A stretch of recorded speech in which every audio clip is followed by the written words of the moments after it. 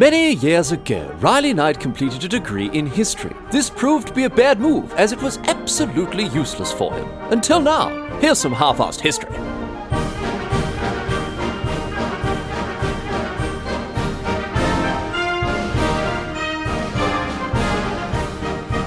What's going on, mate? Great to have you along for some more half-assed history. This week on the agenda, going to be having a chat about penicillin. You've probably heard of penicillin, of course, an antibiotic that revolutionised medical treatment of bacterial infections around the world after its quite incredible discovery. Penicillin, it's fair to say, changed the world forever. It has saved countless lives of people who otherwise would have died to infections that are these days, pretty bloody trivial to treat effectively. After the discovery of penicillin, after its refinement, it really did behave like a wonder drug. It cured people of terrible bacterial infections unbelievably quickly, things like tuberculosis, pneumonia, gonorrhea, the list goes on. But how did penicillin come about? How was it discovered? How was it refined? It's an amazing story, and it's full of both, serendipitous and completely bizarre and ridiculous moments.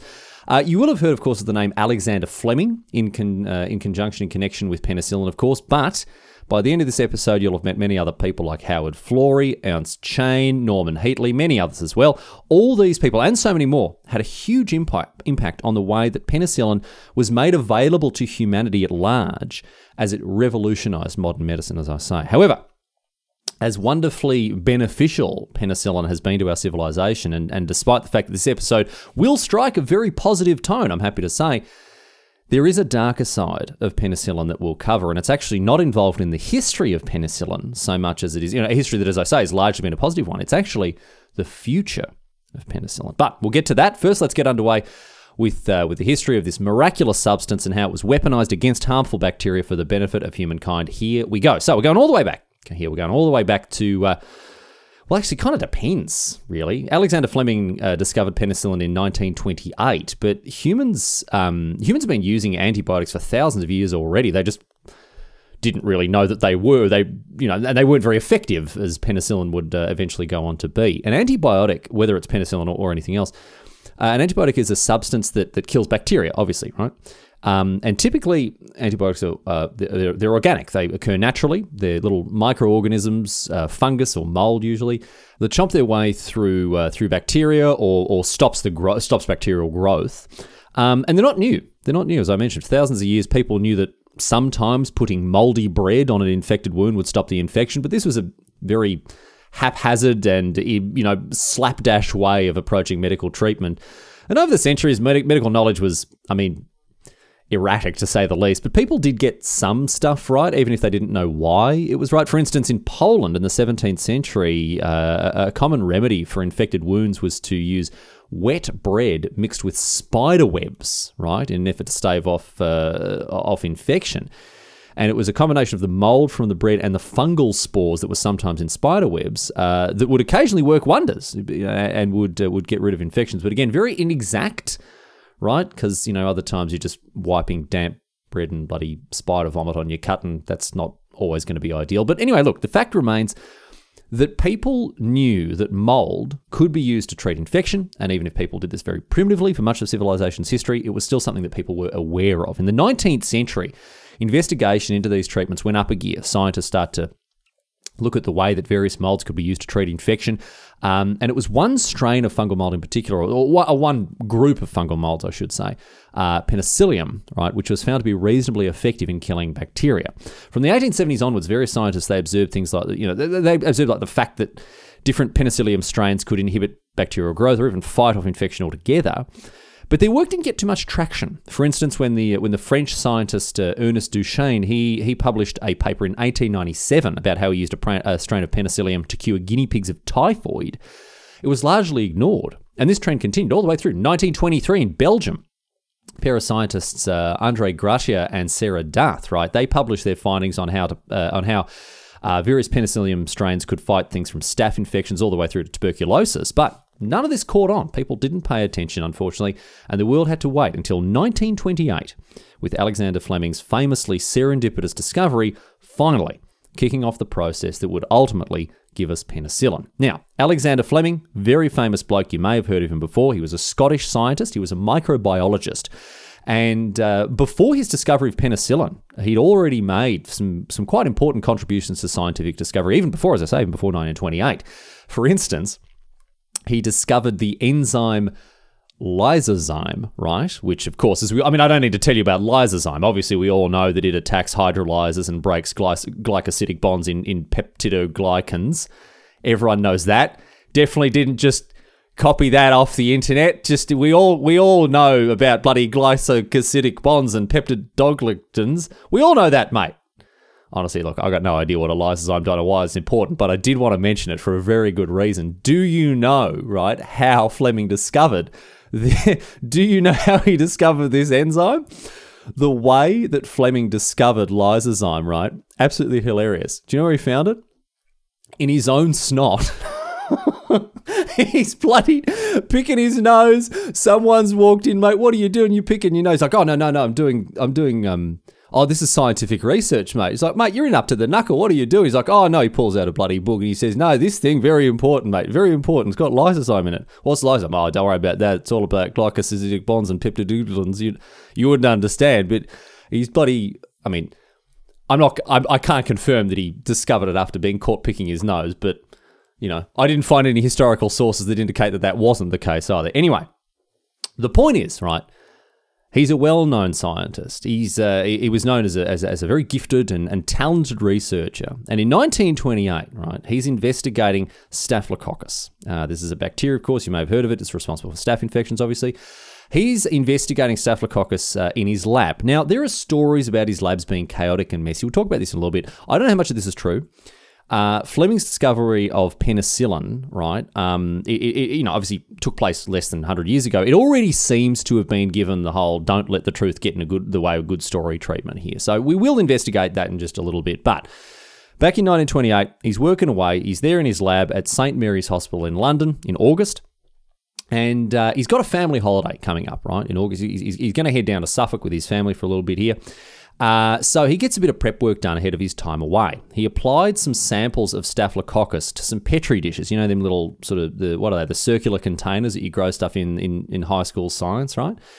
So he whacks some Staphylococcus into them and he sticks them out of the way over in the corner of the lab so his research assistant could keep working and, keep them out of the sunlight, just keep them out of the way. Now, then, after he's done that, packs his bags, off he goes to Suffolk on holiday with his family for a few weeks, completely unaware, right, that he is about to change the course of human history when he comes back from his time off. On the 3rd of September in 1928, right, Fleming, he returns to his laboratory, and of course, he checks on these Petri dishes that he'd filled full of Staphylococcus. Here's one I prepared earlier. But what's this, right? As he gets over to these bloody samples in the Petri dishes, he goes, oh, bloody hell, bugger. Look at this, mate. Bloody lid's come off. This is terrible. And it's full of mold. Oh, bloody disgusting. This blue-green fungal mold. It's ruined the Staphylococcus sample. Look at that. What a pain in the ass it is. But hang on one second. Fleming, right? He gets out his microscope, he bungs the bloody Petri dish underneath it, and he has a look at how this mold has actually killed off the bacteria and stopped its growth, and he has a think about it. And perhaps he realised the magnitude of the discovery that he's just made here, because his next words uttered at a precipice of a revolution in medical history, his words go a long way to show his understanding of the powerful significance of this situation. Here's what he said. He said, that's funny. I mean, granted, it's not the most poetic or, transcendent quote ever said, but I still absolutely love it. For me, it's right up there with bloody Roald Dahl's last words. Go and have a look at that. Anyway, in all seriousness, right, Fleming did appreciate that this mold's effect on the Staphylococcus bacteria was quite meaningful, right? He realised that having discovered a mold that eats away at bacteria, it would definitely have some meaningful purpose in scientific inquiry, perhaps not the full extent that it ended up having, but he did realise that this was something he wanted to look into further, right? And so, being the diligent scientist that he was, he gathered up this mould and he put it into some new Petri dishes, right, so as to cultivate it further. He wanted to grow more of the mould for himself. And after growing a bunch of this bacteria-killing mould, this time he deliberately introduced it to Petri dishes filled with Staphylococcus. So rather than having just returned from holiday and found it there, who knows how it got there, he actually introduced it deliberately. And sure enough, any dish where the mold and the bacteria came into contact resulted in the bacteria being killed off by the mold. It was unable to grow anywhere near the mold in the Petri dishes. It would just be killed, right? And years later, Fleming commented on this particular day when he ran this particular experiment, right? And he said, "When I woke up just after dawn on September the 28th, 1928, I certainly didn't plan to revolutionize all medicine by discovering the world's first antibiotic or bacterial killer. But I suppose that was exactly what I did."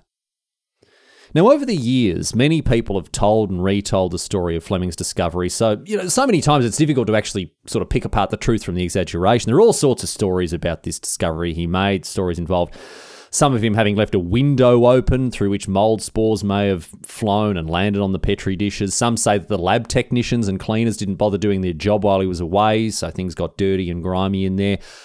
There's another story that says that he left a half-eaten sandwich next to his Petri dishes. I don't know if he was a fan of eating penicillium sandwiches, but these stories and so many others are almost certainly just false.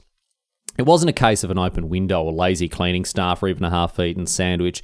It was just one of those regular, everyday occurrences of a bit of good luck. I mean, I guess this bit of good luck ended up saving the lives of countless millions around the world, so I guess you could argue that it was a little more than a bit of good luck, but you know what I'm saying here. Anyway, you may wonder where the mold actually did come from, and while there's been some debate about this over the years, sort of mired by the never let the truth get in the way of a good story approach that many people have told while talking about Fleming, there is a reasonable level of consensus, right? The leading theory is that the mold spores came from the nearby lab of an Irish botanist whose name was Charles John Patrick Latouche, right? Now, Latouche, he was investigating strains of penicillium, so the same mold that ended up on the Petri dish, penicillium, a strain of it, right? He was trying to figure out if certain strains of penicillium caused asthma, of all things. And it's likely that the spores escaped from his lab, right, and drifted into Fleming's before settling on the Petri dish and, of course, flourishing there as Petri dishes are meant to do, grow things like that. The mold grew there and chomped away at the bacteria. So a very big bit of good luck, not just for Fleming, but for humanity altogether, as you today no doubt know. Everyone's heard of antibiotics, everyone's heard of penicillin, and it all started here in this laboratory in London in 1928. Anyway, after this discovery, Fleming quickly concluded that this mold was indeed a substance that killed bacteria. He's run a controlled trial of it now. He's not just bunged it under the microscope after a holiday in Suffolk. He's actually come back. He's done a controlled trial and figured out, right, this actually does what I think it does, right?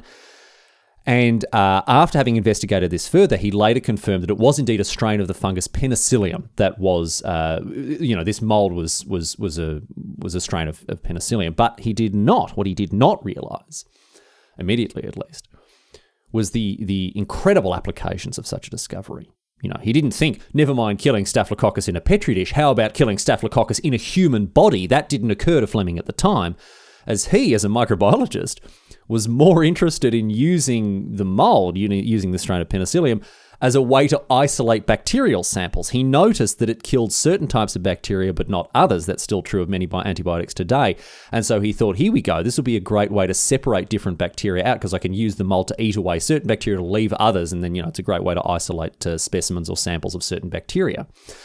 So as a result, because obviously he thought it'd be a very useful tool for the science of microbiology, Fleming began to experiment with this mold, testing to see which bacteria it was effective against. It killed Staphylococcus, it killed diphtheria, it killed Streptococcus, while it was ineffective against some other stuff like typhoid, like influenza. The mold wasn't as strongly effective as Fleming wanted it to be for his experiments, and so as a result of this, in the coming months, he began vigorous attempts to cultivate it further, find a more concentrated strain, or in some way make it more effective, more potent, more powerful. And this essentially resulted in him mixing up a moldy fungal juice, right, designed to ferment and brew and bubble away, in order to create as much of the mold as possible in as high a concentration possible. So we all know that mold loves to grow in, warm, damp, wet areas, whatever else. He was deliberately feeding this mold, making this disgusting, mold stew in order to try to get as much of this strain of Penicillium as possible. He named this moldy fungal juice penicillin, which is certainly a more catchy title than moldy fungal juice. And along with some research assistants, Stuart Craddock and Frederick Ridley, he continued experimenting with the mold that they were cultivating. However, they never succeeded in isolating penicillin properly, despite a range of chemical and biological endeavours to do exactly this, right? They actually couldn't extract the penicillin from the mold itself. So every bit of penicillin they had was, I don't want to say contaminated, but it was at least tied up in this penicillium mold. And obviously, without access to pure penicillin, they weren't able to fully realise the proper results, the ultimate results of the discovery of a substance like this. Fleming still, even throughout this entire process, he didn't grasp the full impact of his discovery. He knew it could potentially have medical application, but he went on record as saying that he wasn't able to isolate or purify it, and as the years went on, he slowly abandoned his attempts because he was making so little headway into it. Fortunately for humanity, however, that's not where the story stops. I'm very, very happy to say. Fleming was a microbiologist, as I mentioned. He wasn't a chemist. He even admitted his background wasn't hugely appropriate for what he was trying to achieve with chemically isolating and purifying penicillin from the mold that contained it. This wasn't his background. This wasn't what he was trained to do. But happily, at the end of the 1930s, others took an interest in his work and picked up where he left off. In 1939, a bloke whose name was Ernst Boris Chain, he was a German-born Jewish chemist. He had fled his native Germany, of course, in 1933 after the Nazi Party seized power. And Chain, he worked at the University of Oxford. And at one point, right, after discovering this research that Fleming had been doing, he approached his supervisor, a bloke whose name was Howard Florey. And he says, listen here, Howard, mate, I've come across this bloke Fleming's work, right? I've come across his work on penicillin. I want to take a closer look at it. Now, Florey, he's an Australian, although I have to say a South Australian, so it hardly really counts. Anyway, he's also quite interested. He's quite intrigued by this work that Fleming had done, right? And the pair of them, as chemists, right, they decide they want to start looking into this more closely, right? Now, happily, Florey had just received quite a sizable research grant into the investigation of antibiotics. So even with Fleming's doubts about penicillin's medical applications, there was no doubt that it was indeed a powerful antibiotic, and with proper development, it could be put to use medically. So Florey and Chain, they decided Fleming's work warranted more research, and Florey assembled a team of scientists to delve deeper into this new substance. And it wasn't long before they had some incredible results. Instead of a microbiologist and two assistants working on what was, in essence, a chemical problem, there was now a fully funded team of biochemists working to unlock the potential of this substance. And in mid-1939, they managed to develop a sample of penicillin that was so concentrated that it could be used to fight a bacterial infection. In this case, lab mice that had been infected with Staphylococcus. 8 mice were infected. 4 were given this concentrated dose of penicillin, and these 4 mice recovered overnight. Chain characterized this result as a miracle, and you can see why. Here was a drug that removed bacterial infection almost instantaneously. It seemed too good to be true. And, from one perspective, it kind of was. Because it was very difficult at this point to produce such concentrated amounts of penicillin, and isolating the chemical penicillin from the mold itself was still proving very tricky. Fleming had been unable to do it, and even Florey's team here is not finding it an easy thing to do. It wasn't until 1941, some years later, that this Oxford team finally revealed details of their method for isolating penicillin, which meant now that, again, after years of research, highly concentrated or even properly purified doses were at last a real possibility. Now, some of these doses that the team went on to make were used in one of the most famous first instances of using penicillin to treat bacterial infection in humans. A bloke whose name was Albert Alexander, right? He was a cop, 48 years of age, and while he was working in the garden one day, he accidentally scratched himself on the thorn of a rose bush, and this scratch became quite badly infected. The infection spread throughout his entire head until essentially he just looked an absolute mess. His face was covered in pus-filled abscesses, and to make matters worse, the infection had spread to one of his eyes, which had actually had to be, it had to be removed. So he was in a bad way and only getting worse. It was quite clear that this infection was going to kill him. He was going to die of this infection. That much was certain. And so the Oxford team, they offered him this highly experimental treatment of this new substance they've put together, this penicillin. Having only ever tested it on mice, Florey's team, they weren't sure. There was some hesitation with them giving Alexander this treatment. They didn't know what side effects it might have in humans, but Alexander's tragic case, as cynical as this sounds, it presented the perfect opportunity for their research. As callous as it was, he really had very little to lose. His infection was going to kill him, that was beyond a doubt, so he might as well try this new treatment in case it really was the miracle cure that it could potentially be. Alexander decided to go along with the treatment. He was administered with a dose of penicillin, and would you believe it, the effect of the treatment was absolutely beyond belief. Within a day, the infection had begun to recede. He was feeling better than he had for a long time. His fever had begun to disappear. He was up, talking and eating, on track to recovery. But I'm sorry to say that Alexander's story didn't end up being a happy one, because sadly, Florey and his team, they just didn't have enough penicillin to continue his treatment. It was 1941. It's the midst of the Second World War. Florey's team, they didn't have the resources that they needed to produce penicillin on a large scale. They did what they could. Once they'd exhausted their supplies of penicillin, they attempted to extract the remnants of it from the urine that Alexander passed, but even that wasn't enough. A few days after this miraculous start to his recovery, without any more penicillin, the bacteria once again took hold, and he relapsed and died a few days later, tragically. But his death was not in vain, because this brief recovery that he had demonstrated, it showed that penicillin may just be the miracle treatment, but that the Oxford team suspected that it was.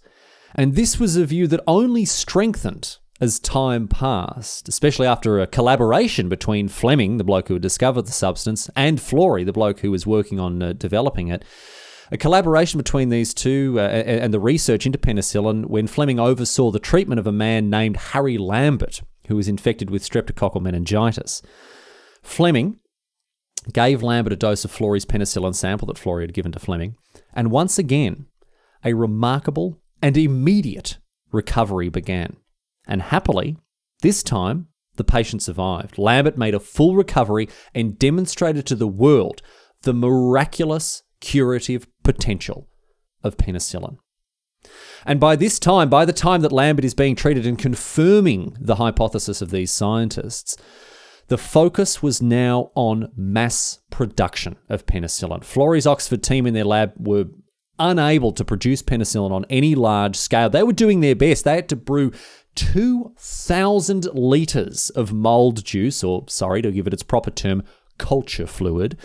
They had to brew 2,000 litres of the stuff to extract a single dose of penicillin, a woefully inefficient rate. One of Florey's scientists, a bloke whose name was Norman Heatley, he had nicked more or less every single container he could find in order to cultivate as much of this culture fluid as he could. He'd filled jars and bottles and even bedpans just to get as much mould as possible, but it still wasn't enough. And Florey's team, they weren't able to produce anything more than a minimal amount of samples of penicillin. And unfortunately, the UK government wasn't in a position to properly support their efforts to improve on this. The Second World War was consuming far too much of their focus and their resources, and so Florey and his team, they looked farther afield. In 1941, Florey and Heatley, they travelled across the Atlantic to the United States, and there they met with various scientists, researchers, politicians, and industry leaders in an effort to begin mass production of penicillin. Now, of course, when travelling to the States, Florey and Heatley, they brought with them samples of penicillin to show the people they were going to meet in America. But they were worried that they would lose samples in test tubes that they brought with them. So instead, believe it or not, they actually smeared the mould containing penicillin inside their coat pockets just to ensure that it would arrive safely. Ensure, to make sure they didn't lose their test tube, that them broke or anything. They smeared the mold inside their pockets to make sure it would arrive there, and they'd be able to demonstrate what it could do to the people in America. Anyway, Florey and Heatley, they quickly made progress with their efforts to get the United States to mass-produce penicillin. I can tell you this. They ended up with the Northern Regional Research Laboratory, the NRRL. This is in Peoria in Illinois. And it had the facilities to cultivate large quantities of mold. Rather than using bottles and bedpans, they had enormous big vats where culture fluid could be used to make penicillin on a much larger scale. But here's the problem. Even after this process got underway at the NRRL, right? Even as they worked on large-scale fermentation of the mold, the scientists over in America, they came to the conclusion that the mold that had been found in Fleming's lab all those years ago, 1928, it just wasn't up to the task. It just wasn't strong enough. We've already talked a fair bit about how it was very difficult to extract a concentrated amount of penicillin from this penicillium mold, how purifying it was also very tricky. You're spending 2,000 litres of fluid to get a single dose. It's just not efficient enough, right? So the Americans decided, therefore, to take a different tack altogether. They began a worldwide search for a different strain of penicillium, one that contained penicillin in greater concentrations. They sent scouts across the entire globe, many of whom brought back very promising samples of mold. Imagine this. Imagine being called into your boss one day. All right, mate, got a new task for you. Where are you? Oh, yep, you're off to China. Oh, very good. What am I going to do there? I need you to bring back mold for me and just get some stuff that's like all moldy and just bring it back. But that is what happened. People were sent to China, South Africa, India, all sorts of places, and they brought back some samples that were very promising indeed. So the search, well, it would have been a success had it not been for what happened a little closer to home instead, right? Because the most effective sample of penicillium, right, it was found not in some far-flung corner of the earth. No, it was found, if you'll believe it, in the very same town as the laboratory in Peoria itself.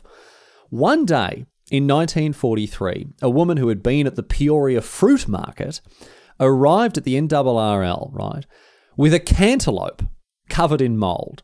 Now, popular stories tell it was actually a laboratory assistant named Mary Hunt, who was later nicknamed Moldy Mary. I don't know if that's how you want to go down in history, but according to one of the scientists who worked at the NRRL, this isn't true. It was just some lady who came in one day with a moldy melon, and this moldy melon is, without a doubt, the most important fruit in human history, as the mold that was found on this cantaloupe proved to be an unbelievably powerful and potent strain of penicillium. It was so powerful, it was so potent that it immediately threw production of penicillin into top gear. Just to illustrate for you here, right?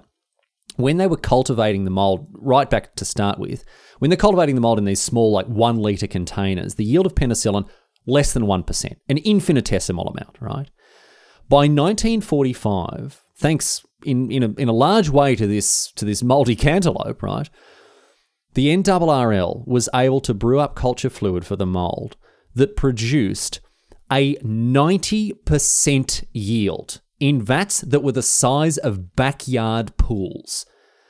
The stuff that they did to this mold in order to get this yield was incredible. They developed it so that it would grow while submerged. They, not just on the surface of the vat, so they could make even more of it in these huge pools. They blasted it with X-rays to encourage mutations, genetic mutations, to make it even more powerful, even more efficient. Mass production of penicillin was in full swing, catalyzed enormously by the discovery of just one single cantaloupe what was at the Peoria fruit market and got a bit moldy one day. Can you believe it? A moldy bit of fruit at a market somewhere led to a full-scale medical revolution. You may owe your life to this moldy cantaloupe. In 1941, Florey's team struggled to make enough penicillin to treat poor Albert Alexander in his scratched face, but then by mid-1942, the United States had already manufactured 400 million units of penicillin, and by 1945, after this cantaloupe arrived, they were making 650 billion units every month. Its effect on human health were as immediate, as they were staggering. In the middle of the Second World War, United States production of penicillin meant that soldiers just didn't die of infections like they used to. For example, in the First World War, bacterial pneumonia had an 18% death rate. After penicillin was used in the Second World War, that figure plummeted to less than 1%. Obviously, going to war is a very dangerous thing, but a lot of deaths that took place in wars, and this isn't just the First or the Second World War, this is wars throughout history. They weren't from injuries sustained on the battlefield then and there. They were the infections that these injuries developed later on, or the illnesses that you got while traveling in a large army. And penicillin was here to consign these bacterial infections to the scrapyard of history. Many people no longer had to suffer amputations, as infections that would have otherwise caused them to lose a limb could instead be treated with penicillin. Pneumonia, tuberculosis, two diseases with merciless death rates. They were brought under control almost overnight with the advancement of penicillin. Women in childbirth, who were always very susceptible to infection, that a much higher survival rate thanks to penicillin staving off these potential illnesses. Antibiotics became a critical part of advanced surgeries, transplants and the like, as well as obviously protecting patients from the overall risk of bacterial infection that comes with, a surgeon opening you up. Gone are the days when a scratch from a rose bush would condemn you to a slow and painful death. Penicillin and the antibiotic revolution that it brought about mean that most bacterial infections become a nuisance, not a death sentence. It is virtually impossible to overstate the impact that penicillin has had on medicine. It is one of the greatest medical discoveries in human history. And it has been harnessed to save the lives of millions upon millions of people. And the thing is, today, we don't even think about it in those terms. Sure, if someone were to have blood poisoning or tuberculosis or something very serious, you go, oh, geez, thank goodness we've got penicillin to save them. Otherwise, they're absolutely buggered. Bloody hell, it's good we've got this thing to keep them alive. But here's the thing. As poor Albert Alexander showed us all those years ago, sometimes all it took was a little scratch. It's very likely that you, exalted listener listening right now, it's very likely that you have had antibiotics at some point in your life, and while you probably thought of the infection that they treated as something that was relatively minor and harmless, it's only because of penicillin and antibiotics that you never worried about it killing you in the first place. I told you that you may owe your life to this moldy cantaloupe, and in a very real way, that's true. Any one of the illnesses that you may have had throughout your life that, were due to a bacterial infection, any one of those illnesses could have just killed you were it not for penicillin and the antibiotic revolution that it brought about. And today, instead of being a desperate matter of life or death to fight off a bacterial infection, it's as simple, for many, as a trip down the doctor for a course of antibiotics.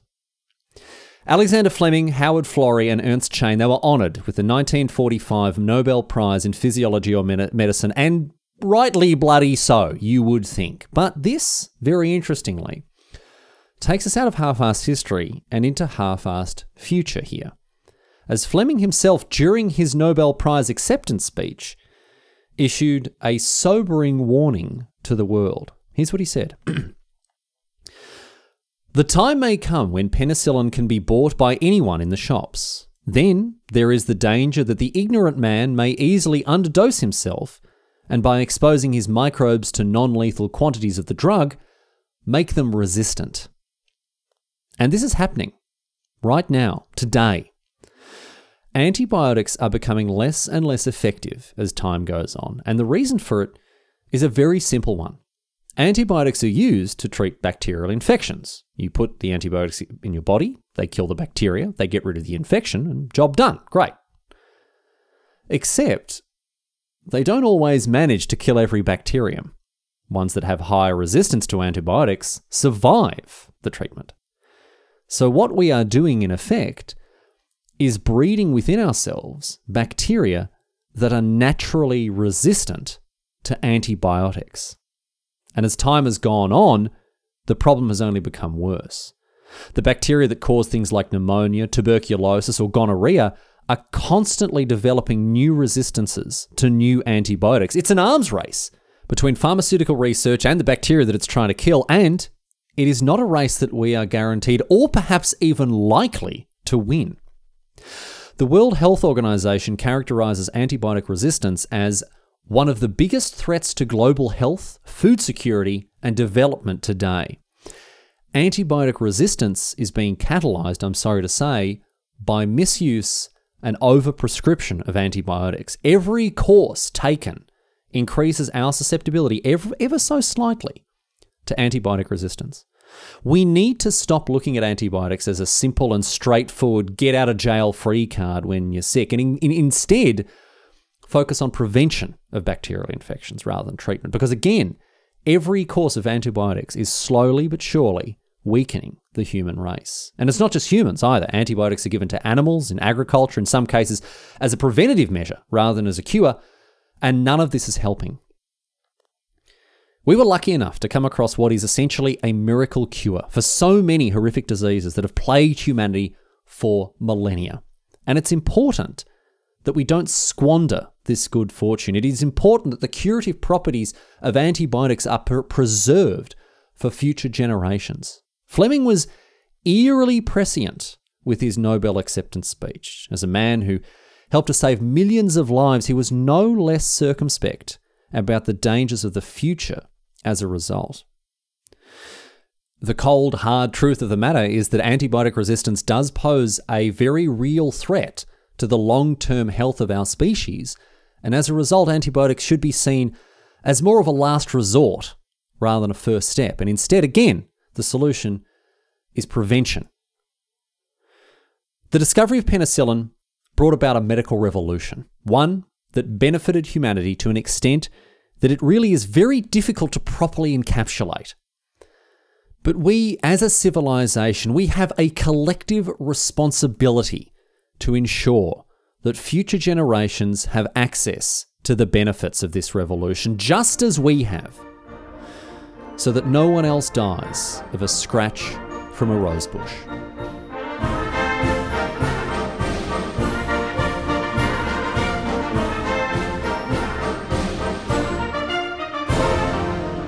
But that's it. That's all she wrote today, sports fans. That is the history of penicillin, and with it, the warning of the dangers of antibiotic resistance into the future. So I do hope you learned a thing or two, and to tell you what, owing your life to a moldy cantaloupe is not something that I thought I'd have to process this week, but hey, now you have to as well. Anyway, thanks for listening to this episode of Half-Assed History, of course. If you want to learn more about the show or get access to old episodes, you can go to the website, halfassedhistory.net, and it's there, of course, you'll also find a contact form to get in touch with the show. The show has moved to a new platform. I'd like to thank Anchor for hosting Half-Assed History now. The website will remain, but if you want a direct link to the show's feed, you can now go to anchor.fm/half-assed-history, although the site will remain largely unchanged, but you may notice some changes on the back end of your chosen podcast app.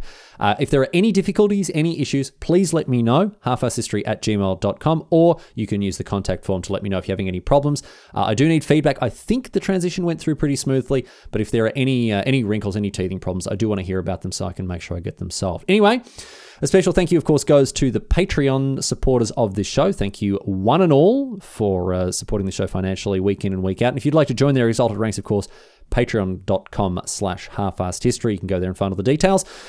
But that'll do it. That'll do it for this week, as ever. We're going to close out the show with a question posed on Reddit. Of course, it is one to do with penicillin, one to do with antibiotic technology, and also a question that really is making me reconsider what I'm going to do in the near future to look after my health. It comes to us from American Freedom 1776, who asks, if penicillin comes from mold, does that mean I can save on medical expenses if I eat my moldy pizza instead of throwing it out?